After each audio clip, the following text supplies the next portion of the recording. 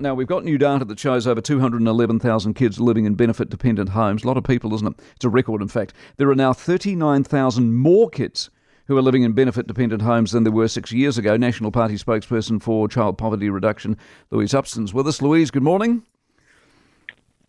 I watched you in the House yesterday. Jan Tinetti wasn't having any of it, was she? No, which is unfortunate because it means that the government aren't taking this issue seriously.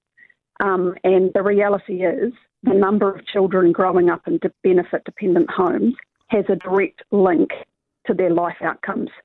And we thought this was a top priority for Labor. It was for Ardern. Perhaps that's changed. Are you conflating two things, though? Because what she was talking about was poverty measures. And does benefit automatically equate to poverty? Well, the thing, when we talk about poverty, the aspect that we used to talk about the most is material hardship, because that's what people understand. Families can't pay for, and it's impacting them day to day with what others would call basics or essentials of life. Yeah. And so material hardship, 60% of the children in material hardship are in benefit-dependent homes. And those children are the ones also most affected by the cost of living.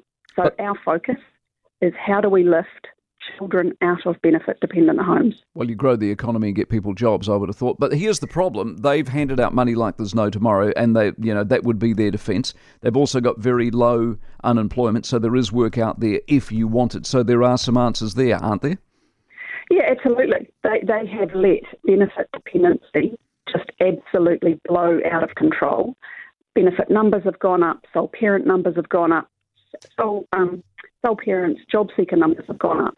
And there is absolutely no excuse when there have been employers everywhere looking for staff to have the sorts of numbers on benefit that we do today. Unfortunately, though, I think the window of opportunity is kind of closed because New Zealand's now in a recession. And it seems to me they are not interested in the long-term welfare of these children. If they were, they would be absolutely focused on how to support children and how to support them, their families, so that they aren't continuing to depend on welfare. Because numbers don't lie. Louise, appreciate your time very much. Louise Upston out of the National Party. Just to give you an insight into what's going on here in related matters, also in Question Time yesterday, because you know I'm obsessed.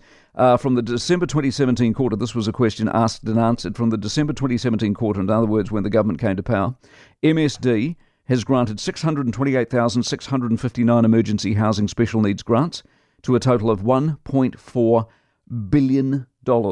People in emergency housing are now spending an average of over 23 weeks, half a year in the house.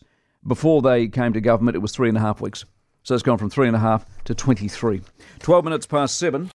For more from the Mike Hosking Breakfast, listen live to News Talk ZB from 6 a.m. weekdays or follow the podcast on iHeartRadio.